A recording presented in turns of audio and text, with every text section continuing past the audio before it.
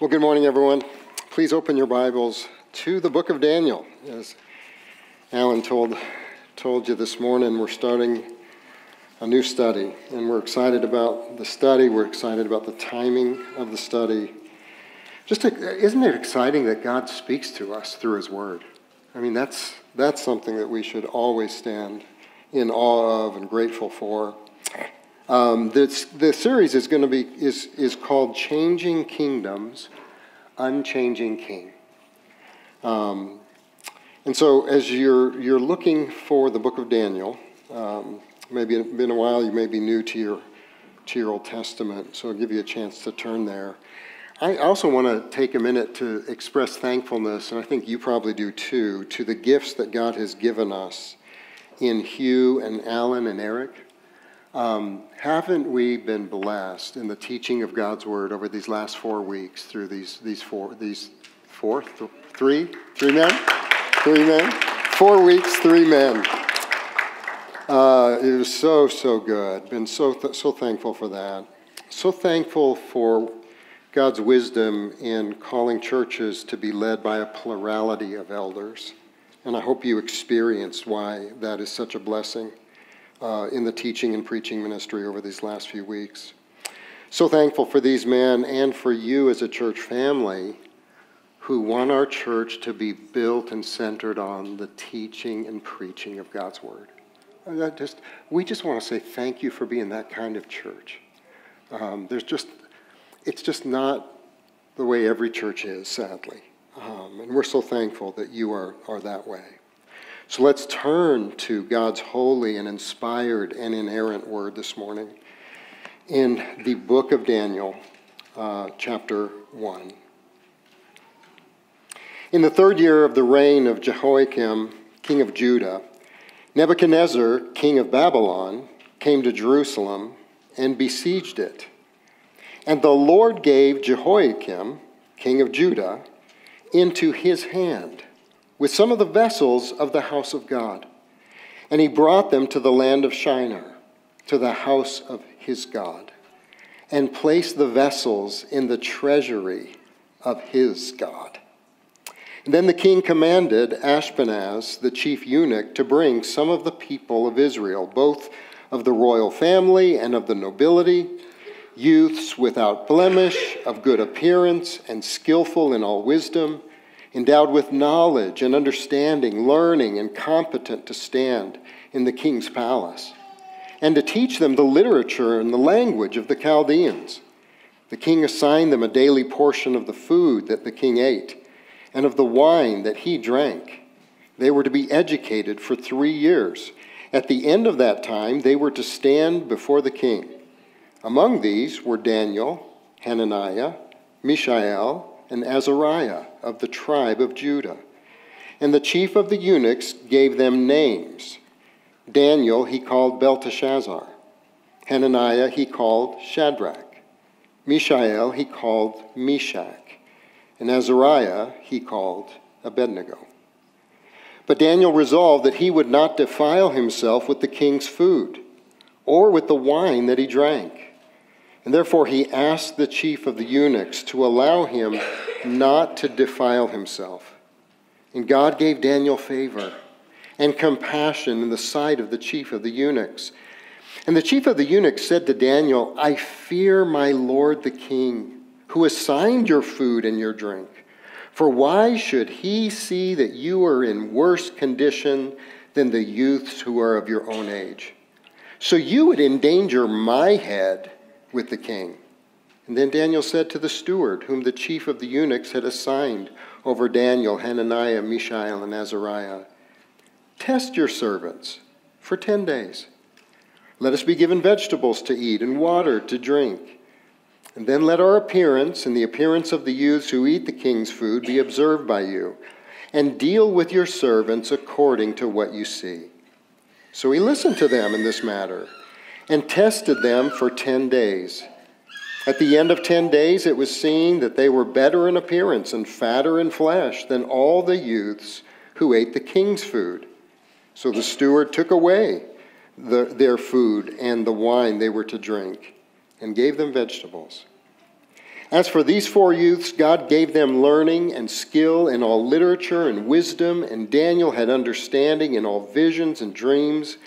At the end of the time, when the king had commanded that they should be brought in, the chief of the eunuchs brought them in before Nebuchadnezzar, and the king spoke with them.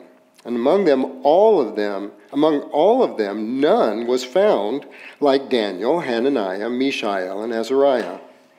Therefore they stood before the king.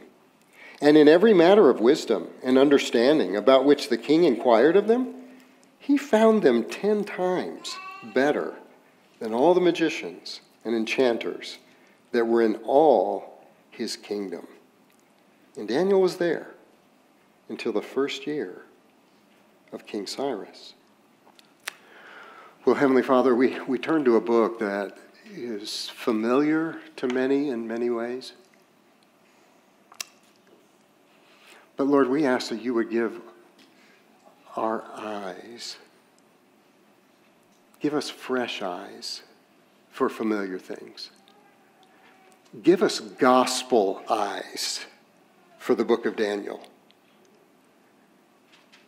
God, we want to see you, the King of Kings, as the star of this book, as the center of this book, as the one who deserves all the glory in this book. And then help us to see the grace you give to your people to live faithfully for you, even in the midst of the worst of times. Oh Lord, we need you. We love you. We ask that you'd speak to us and change us and empower us for obedience and a life without compromise. In Jesus' name, amen. You know, it took some time to determine what the name of this series on Daniel would be. One possibility that came just really quickly to mind was no compromise. That'd have been a nice title, huh? Remember, it's memorable. No compromise. Reminds me of Keith Green. Took me back to my Keith Green days. No compromise. What a great title for the book. You should have seen the logo that Eric made. So Eric's doing graphic arts for us as well. And man, he had this, and I think you may have seen the lion. Eric found this picture of the most majestic looking lion of all the lions of lionhood. And it was this lion, and I think it's just half of his face. Eric is really artsy, and it's just amazing what these guys who are creative can do, because it was just poignant, it was gripping, and next to the lion's face it said, "No compromise." It was awesome. It was awesome, and we didn't use it. And Eric's probably going, "Man, Billy is so hard to work with and work for." It would have been a great title for the book of Daniel, and we're going to find wonderful examples of what it means to not compromise God's commandments. We're going to find wonderful examples of what it means to not compromise God's mission in the face of the seductions of the world and in the face of the persecutions of the world. We're going to look at all of that. There's cause for us to highlight this because I think you would agree with me that during all of the political turmoil, changing of presidents, coronavirus, social injustices that we've experienced over the last few years, there's indeed been far too much compromising. And listen guys, when I say that, I don't have to look past my mirror. Would you, let's don't look at it like a physical mirror. Let's look at the mirror of God's Word. If you held the mirror of God's Word up to you over these last, 24, 36 months, last several years, are you real excited about your no compromise kind of life? I can't say that I'm real excited. There have been too many ways that compromise invaded my world, or I allowed it. So, notice, look, that was sneaky, wasn't it? How compromise invaded my world as though I'm a victim. No, I'm not a victim. I'm an unfaithful man. I'm a man who's not as concerned as he should be about how to live in Babylon without being a Babylonian. How about you? So there's a reason for us to look at the theme of no compromise. There's a reason for that. The reason I struggled with whether we should use no compromise was, at the end of the day, I did not want to risk your thinking that the book of Daniel was more about what you do for God than what he does for you. That's why I veered away from an amazing picture and logo and all of that, because I just didn't want the accent mark, the accentuation mark to be after your name or after my name. It's just too easy to allow books of the Bible that contain historical narratives that describe heroic events done by God's people throughout history, and we reduce them to moralistic stories that have no really power. They don't have power. Moralism has no power to save the soul. Moralism has no power to give us strength to stand in the face of a threat to lose our job or even worse, maybe lose our lives if we don't march to the beat of the Babylonians. Moralism's not going to help us. Unbelievers know the story of Daniel. They know it in terms of just moralistic stories.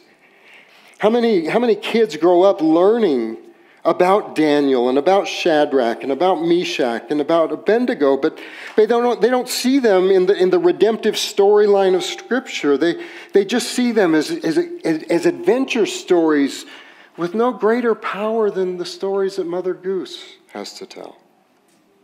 Oh, you guys, Daniel has so much more for us than that. It's not just a book to get you to do better or try harder. It's not just that kind of book. There was a children's song written about the book. It's a fairly old song about the book of Daniel called Dare to be Daniel. Anybody, any older people ever hear Dare to be Daniel? It's not a bad song at all. Here's some of the lyrics. Dare to be a Daniel. Dare to stand alone. Dare to have a purpose firm. Dare to make it known. Not a bad song. Not bad encouragements. But is the goal at the end of the day to be like Daniel?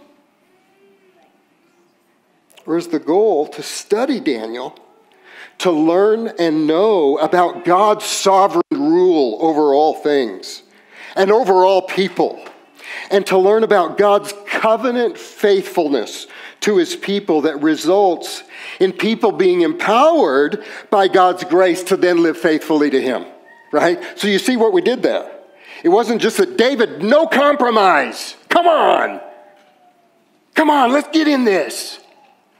No, it's David, do you see how covenantally faithful God is to you? And that's why, brother, you can be faithful to him. That's why. And that's what I think we're going to see. In fact, I changed even the sermon length and what we're going to cover this morning, because I really want you to see the accent mark of this passage, and it's really just in the first two verses. We want to learn to be faithful because we too are exiles. We're living in a seductive and cruel world. A world that is not our best home. It's not our truest home. It's not our final home. We don't want to study Daniel and see Daniel as the star of the story. And that's why we called the series Changing Kingdoms, Unchanging King, because it highlights God's sovereign rule over all earthly powers, both now and in the future. And if you need to, you put any authority figure in there. So we can talk presidents and governors and mayors and all of these things. You can also throw in employers, and you can also call in people in authority, school teachers or principals. God has power over all earthly rulers, both now and in the future. And this book highlights the sovereign grace that God gives his people to live faithfully for his glory, and purposes us to enable us. He gives us this ability to not compromise our faith or our mission, regardless of what earthly king is on the throne, or which president is in the White House, or which boss is signing your paychecks. Our main point this morning is God will give us all the grace we need to be faithful to live for his glory and mission in a world that is not our true home. That's going to be where we're going to go with this. And so I've given you the outline that's really going to extend into next week. So you can keep that in your Bible. We'll give you another one next week if you forget. So the first point this morning is this. God gives grace to be faithful to him through trials and discipline. And we see that in verses 1 and 2. You could even say judgment in this as well. God gives grace to be faithful to him when he's judging, when God brings trials into our life, when God brings discipline into his people's lives. So let's get a little bit into the storyline of Daniel. Daniel is really divided in half. Daniel 1 through 6 are the historical narratives that illustrate the grace that God gives his people to live faithfully to him even when they're living as exiles in a foreign land where they have been essentially taken as prisoners of war. So really, you guys, we're kind of wimps in so many ways. We can't even understand what it would be like to be prisoners of war, taken to live as citizens in what some of the commentators essentially call a police state. Aren't you glad we're not living in a police state? There's a lot of problems in our world, but it's nothing like what these guys were facing.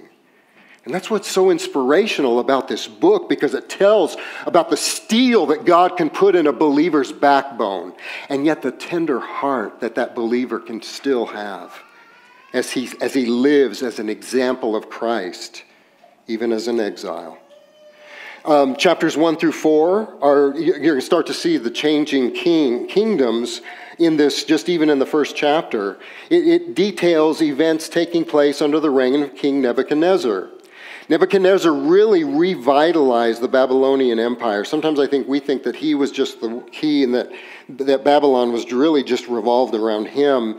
No, the Babylonian Empire at this point was about 1,000 years old.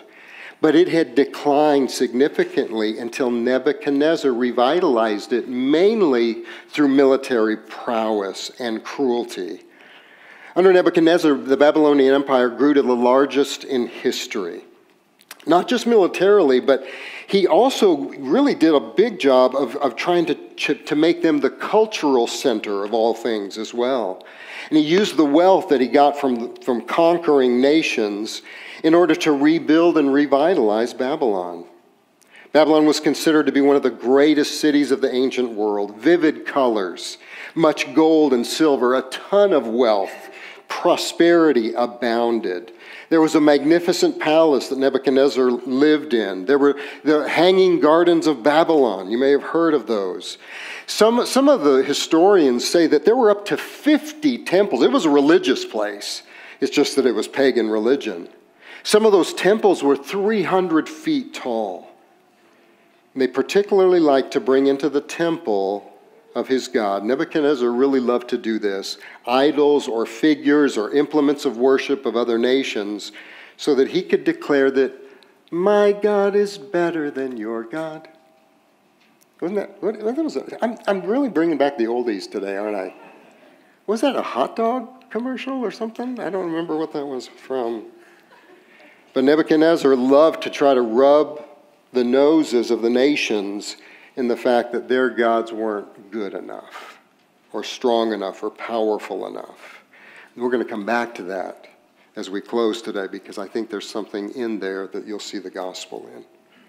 And as great as his king and his kingdom was, isn't it interesting? Nebuchadnezzar too had an expiration date. He faded. Kingdom went on. There was the reign of Belshazzar, so we're going to study about him in chapter 5. And then Belshazzar faded. And then in chapter 6, we're going to read about the reign of Darius the Mede, because then the Medes had come in, and now kingdoms are changing again and again and again.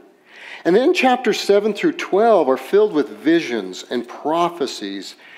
And it's apocalyptic, you guys. There's a lot of imagery. There's a lot of these kind of things. And I promise you, we're not going to try to use Daniel to give you a date when the Lord's going to return.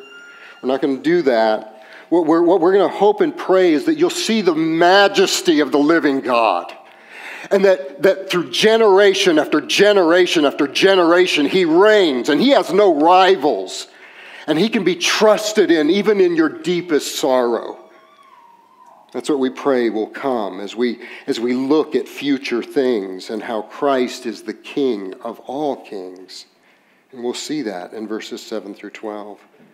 All of this to give us grace to fix our eyes on Jesus, to live as exiles in a world that threatens, like Luther said, to undo us with either the pleasures of seduction or the fears of persecution. So let me just ask you, right now, here we are. I'm not calling the United States Babylon. We're just calling it living as exiles in a fallen, broken world. Where have you been most tempted lately? Have you been most tempted with the seductions of the world? And by that, I'm not just talking sexual. I'm not talking about those things. Have you been most tempted to compromise maybe some of your values, compromise God's word and commands, compromise the mission of God because of desiring things of the world?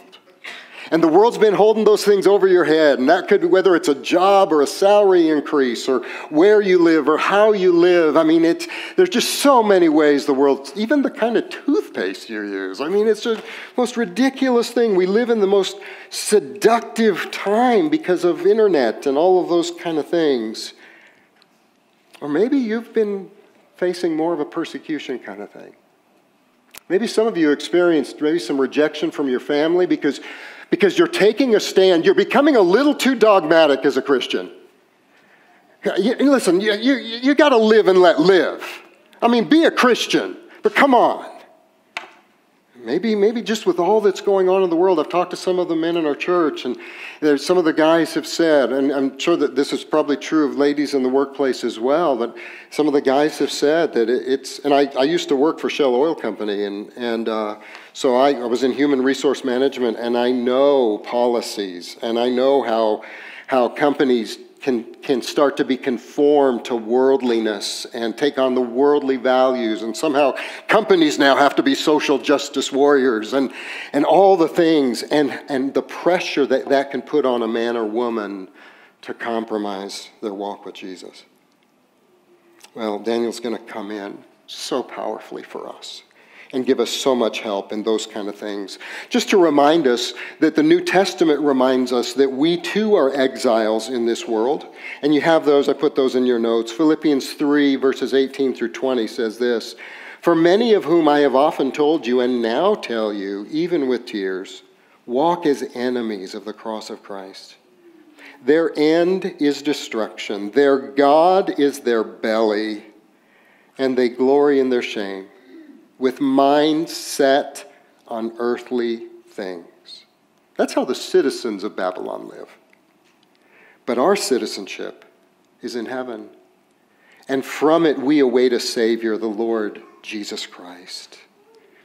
Peter accentuates this just in chapter 1 and verse 1 of 1 Peter.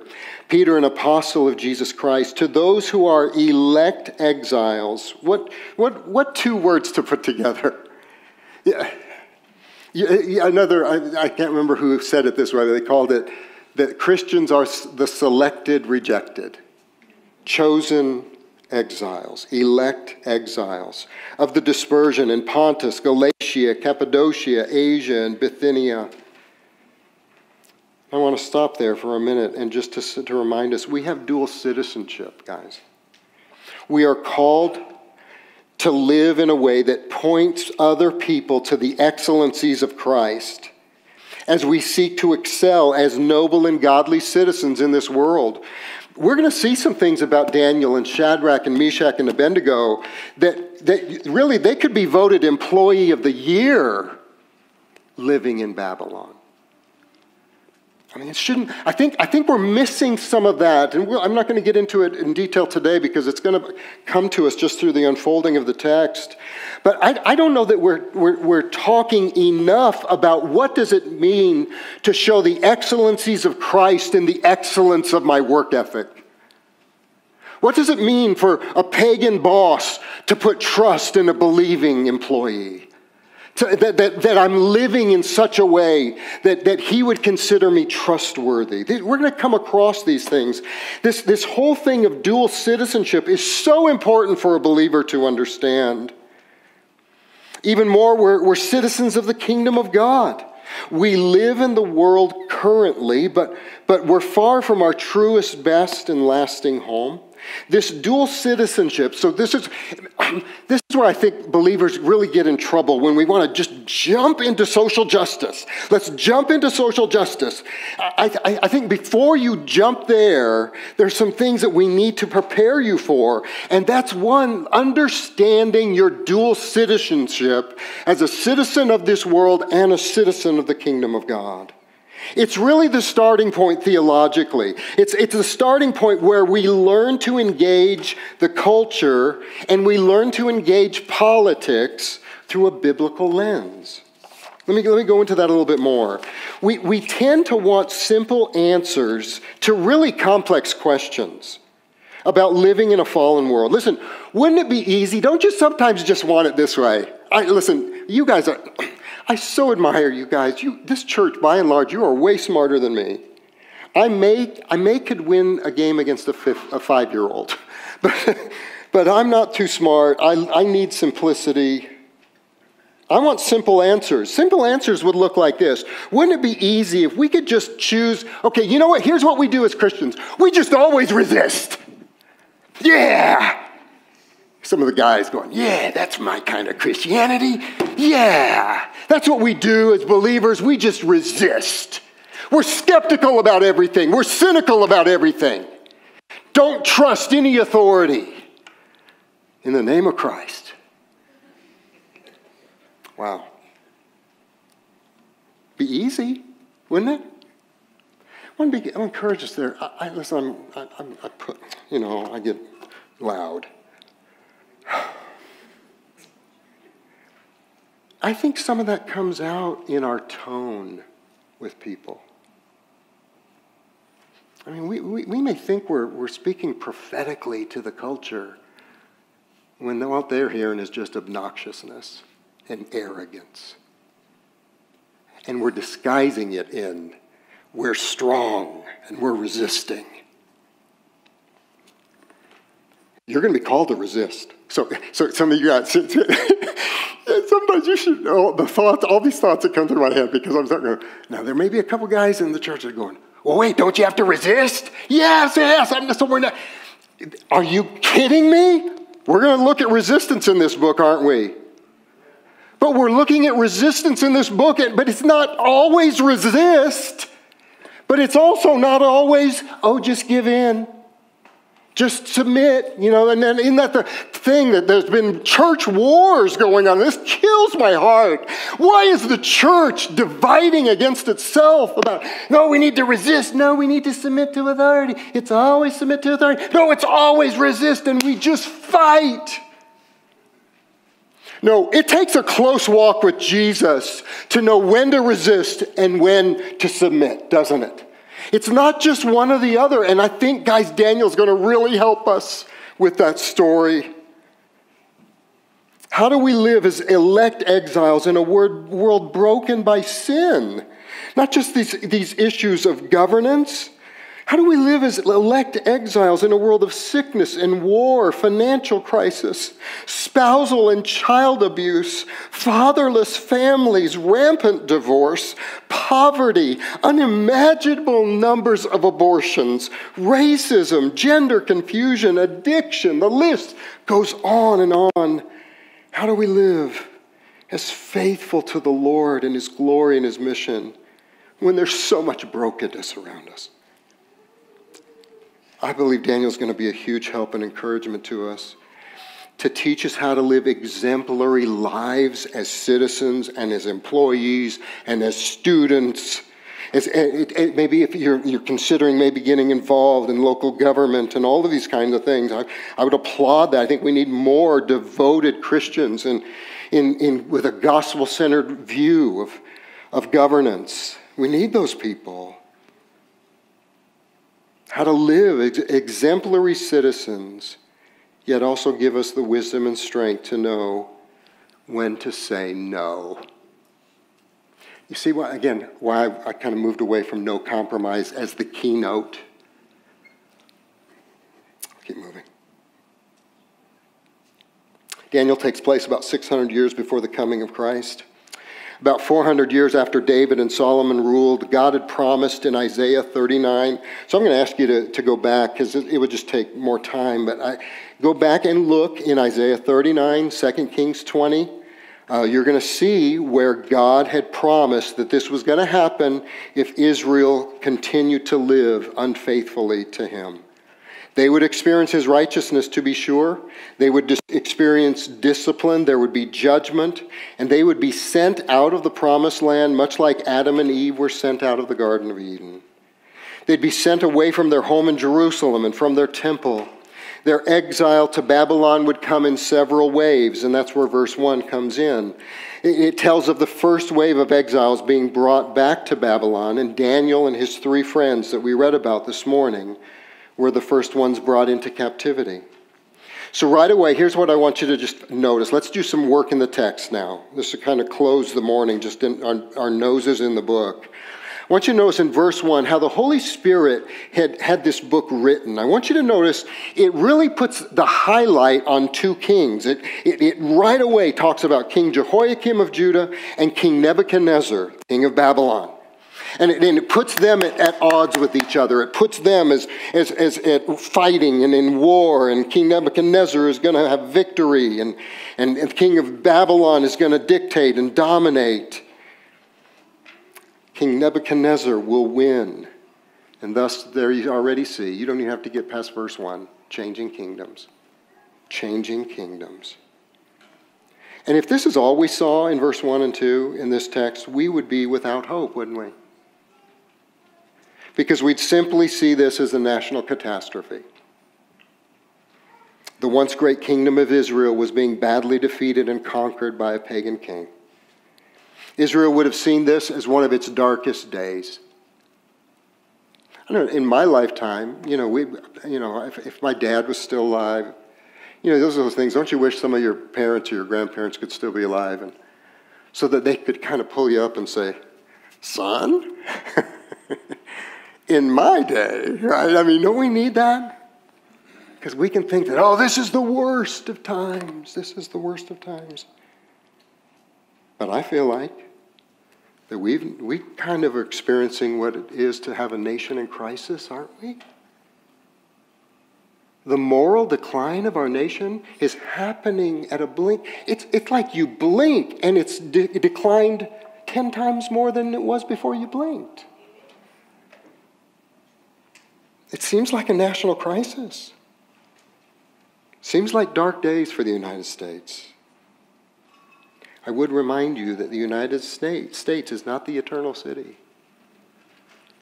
I mean, we want to take a stand for Christ. We want to live as exemplary citizens. But we don't want to so grip on to our privileges as United States citizens that the United States is the God we serve and not the King of Kings and the Lord of Lords. But it is a catastrophe, and we hate all the fruit of all this confusion, all the sin that is coming out of this in our country. It's breaking our hearts. It is dark days. And it could be really easy to be, listen, I don't know, I hope you're actually pulling back from your intake of news. I mean, be informed, to be sure. But don't be dominated by it. Because you know what it looks like? You know what it looks like to watch Fox or CNN or whatever the news things you watch? What it can just start looking like is Nebuchadnezzar wins, the good guys lose. It's just so easy for it to start happening like that. We want to see. Okay, so put your eyes back in verse 2.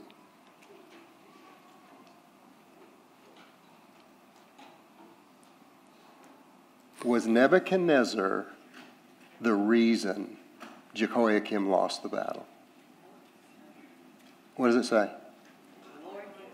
The Lord gave. Oh yeah, the unchanging king. Oh yeah. There's all these battles between changing kings with expiration dates. But there's an unchanging king who is doing powerful things even if they are as yet unseen as to their purposes and goal. He's the king that we need to pay most attention to throughout this book. Please, would you do that with me? Can we be devoted to say, God, let us see the true king in this book. Let us see the King of Kings in this book. Let us see. Give us fresh eyes to see that. And so you begin to see even how chapter 1 is being outlined, because in verse 2 it says, the Lord gave Jehoiakim, king of Judah, into Nebuchadnezzar's hand. But it was the Lord gave. And you're going to be seeing that theme. In fact, I would ask you even to go back over this. You'll see it in the paper outline I gave you. But you can really see how that phrase, the Lord gave, is actually the outline of this chapter. And you're going to see that in verses 9 and verses 17, because the Lord gave some other things in addition to the grace to learn how to live faithful when he brings trials and discipline into our lives. So it wasn't ultimately King Nebuchadnezzar that was in control of this. The King of Kings is in control of this. If King Nebuchadnezzar is in control, there is no hope. If President Trump is in control, there is no hope. If President Biden is in control, there is no hope. But if the King of Kings is in control, everybody smile. Everybody, can we all just do this? Whew. Hallelujah. The King of Kings is in control. There is great hope. Even if what he's doing to us looks like a national catastrophe, it's actually an expression of his sovereign grace in bringing divine discipline, in providing necessary trials to strengthen our faith, in order to make us stronger disciple makers for him. God is constantly at work for his glory and for our godly good, even in the worst of times. What are the worst of times that you've gone through in this last year?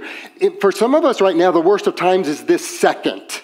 You struggle to get out of bed today because you're just so concerned, and it may not even be about you. It may be about someone else that you deeply care for, and it's just weighing you down. Do you believe that God is constantly at work for his glory and our godly good, even in the worst of times? Yes. Okay, prove it biblically. Oh, let's let the text do that for us. Okay, let's get back to the text. This is huge. We can only be truly faithful to him when we are confident that he is forever and always faithful to us. Right? That's the key to faithfulness. When we waver is we begin questioning his commitment to us. That's when we waver. We waver because this just isn't, Lord, this pain is lasting way longer. This sickness is lasting way longer. My child wandering is lasting way longer. The economy's, whatever is lasting way longer. Do you care? Do you see what we're going through down here? When we stand firm as believers, it's because we know he is unceasingly and unwaveringly faithful to us. But how do we see it in this text? Oh, get ready. Here we go. We're going to close with hopefully, I should have brought my gospel glasses this morning. We're going to put on gospel glasses, and you're going to see it in verse 2. That's how we're going to learn how Daniel and Shadrach and Meshach and Abednego stood without compromise because they knew God was faithful to them, and God was present in their trial. So notice, here we go, back to verse 2. It says that God not only gave over King Jehoiakim and his people into Nebuchadnezzar's hands, he also, did you notice this? You could almost just pass by this. He also gave over some of the vessels of the house of God, of the temple.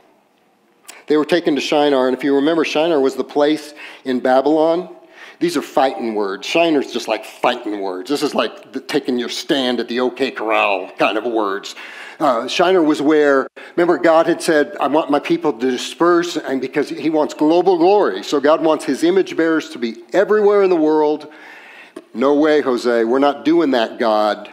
We're going to get right here in Shinar, in Babylon. You know what we're going to do? We're going to build a tower of our own to get to heaven. That's where this is. Isn't that interesting? So here's Nebuchadnezzar bringing all these things down to Shinar, to this place of battle, to this place of daring God, exalting yourself over the Most High God. That's why it's just so interesting, the things the Holy Spirit includes in sacred text. Because it's just this fist in the face. So when you see that, that's what you ought to see. Fist in God's face. That's what they were doing. They didn't need him. They didn't believe in him. He was irrelevant. And notice what else he says. He takes the vessels from the temple and he puts them in his own temple of idol worship, which is essentially saying that the God of Abraham, Isaac, and Jacob is no match for the gods of Nebuchadnezzar. This is essentially saying your God is powerless, your God is uncaring, your God is unfaithful, your God breaks his promises. In fact, your God is dead. If you're a little bit older, was it Time Magazine? That was the headline of Time Magazine years ago. God is dead. Wow. But that's not how Daniel understood it. And that's not how God wants you to understand. Daniel knew that God's house represented God himself, didn't it? It was not God himself, but it represented God himself.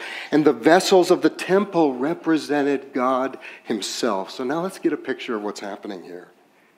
How does that help? How does that help Daniel look at life through a biblical lens? Because God in Isaiah, you're going to go back and look at where God told Israel, here's what's going to happen. You're going to go into exile. I'm going to allow Babylon to conquer you. You're going to go as prisoners of war down to Babylon and vessels from the temple too. God was saying that he was going to give his people and himself. Remember, that temple represented him. Those vessels represented him. Let's dig it a little bit deeper. Daniel and Shadrach and Meshach and Abednego knew that God was so committed to them that he would allow himself to be exiled too. Let's go further. Why? Why would God allow himself to be counted or pictured or understood as being defeated with his people, for his people? Why is God pictured here as essentially joining his people in exile? Why is God willing to allow himself to bear the punishment and shame that his people deserved? You're starting to smell the fragrance of the gospel here. I hope so. I hope this brings back to your memory a passage from our study in Hebrews, and it's in your notes. So Jesus also suffered outside the gate in order to sanctify the people through his own blood. Therefore, let us go to him outside the camp and bear the reproach that he endured. For here we have no lasting city, but we seek the city that is to come. What an amazing God we have. He's a God so committed and so identified with his chosen people that he would give his only begotten Son to be exiled outside of the city walls. Listen, you need to see that. Have you questioned God's commitment to you lately? Have you seen Christ lately as your sin bearer? Because that's what's happening. Jesus is so committed to you that he's willing to identify with your sins while never being guilty himself. He's so willing to be sin for you so that you could become the righteousness of God in him. He wasn't punished in the city walls of Jerusalem. He was taken outside the camp. This is where those cursed of God hung. Jesus was willing to be exiled outside of the city of Jerusalem, and the temple represented the presence of the Lord. Jesus was willing to be hung on the cross, bleeding, suffocating, dying, being punished by the wrath of God as an exile from God's presence. Do you remember Jesus on the cross is saying, my God, why have you forsaken me? Because that was the cry of someone who's been exiled and forsaken by God because of their sin. That's how committed Jesus is to you. He's committed himself to come into our exile when Adam and Eve fell. Exiled from the garden, exiled strangers and aliens to God. And Jesus comes in and allows himself to be identified as though he committed sin himself in order to deliver us from sin itself. Verses 1 and 2 are a foreshadowing. They're a gospel foreshadowing of what Jesus would do for us. In the eyes of earthly kings, fallen people, and even Satan himself, the cross was the apparent victory over God, the apparent victory over evil, the apparent victory of Satan even against the people of God. God's willing to allow himself to be the object of worldly scorn. Can you imagine? I don't mean to gross you out here, but I think probably in Daniel and Shadrach and Meshach and Abednego, I got to imagine they felt like throwing up to see their God being willing to be subjected to the scorn of being put into Nebuchadnezzar's temple. It was a foreshadowing of the God who would have his own son bear shame and scorn for us to save us. That's how committed God is to us. I hope this comforts your heart if you're questioning God's commitment to you recently. We question God's commitment to us through our crisis. Precious ones, you don't determine God's commitment to you by your crisis. You determine God's commitment to you by the cross. Not crisis, cross. I like how Tim Keller put it. This is in your notes. If Jesus Christ didn't abandon you in his darkness, the ultimate darkness, and he's referring to the cross, why would he abandon you now in yours? I think that's a word for a few people this morning. God's willing to go into the exile that his people deserved in order to rescue his people from the exile so that they could one day be brought back into their truest and lasting homeland. The one who sent them into the exile was the one who promised to be with them there and ultimately be the one who would restore them from the exile after the judgments were fulfilled, after the discipline was done. God won't forsake his glory. God won't forsake his people, even in the worst of times. God is giving grace to his people to live faithfully for him, to live courageously for him, to not compromise our faith, to not compromise our mission to make and mature, multiply and mature disciples. And as we will see, God will do all of that in ruling and reigning over every earthly ruler and king.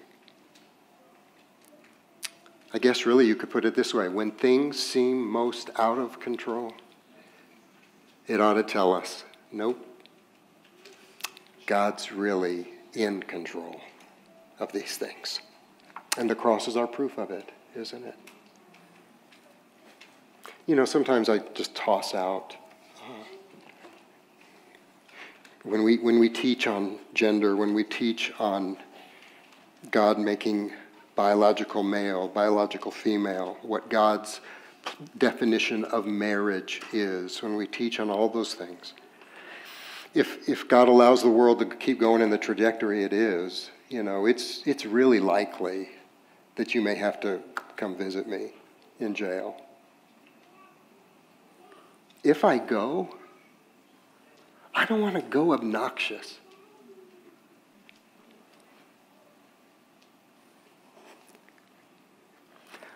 I don't want to go leaving people with a taste of what I'm against and not what I'm for. I don't want to take stands and for you to be more aware of my strength than my love for Christ and my need for him and my desire that you know him too. Strong stands, steel in our spine, hearts of compassion, because the persecutors need Jesus too, don't they? Josh, would you come? And let's close this morning. Precious ones, I think that is how Daniel could live a life of such uncompromising commitment to God, such uncompromising commitment to his will, because he knew how committed God was to him. And even more, that's how we can live lives of uncompromising commitment to God, even in the worst of times, because of how committed God has been and will be to us in Jesus Christ. Heavenly Father, we come before you this morning.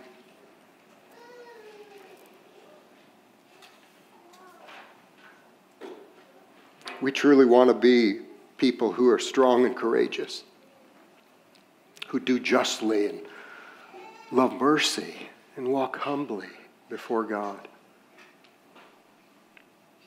God, we have much to learn through the grace you give men like Daniel, Shadrach, Meshach, and Abednego. Because there's not that much difference in the times we're living in, the times that they lived in. Please, God, would you fill us with your Spirit to bring your name glory that would result in our godly good and maturing as believers, and that many, many lost people would come to know Jesus Christ because we knew when to stand and we knew when to honor. Help us, God. In Jesus' name, amen.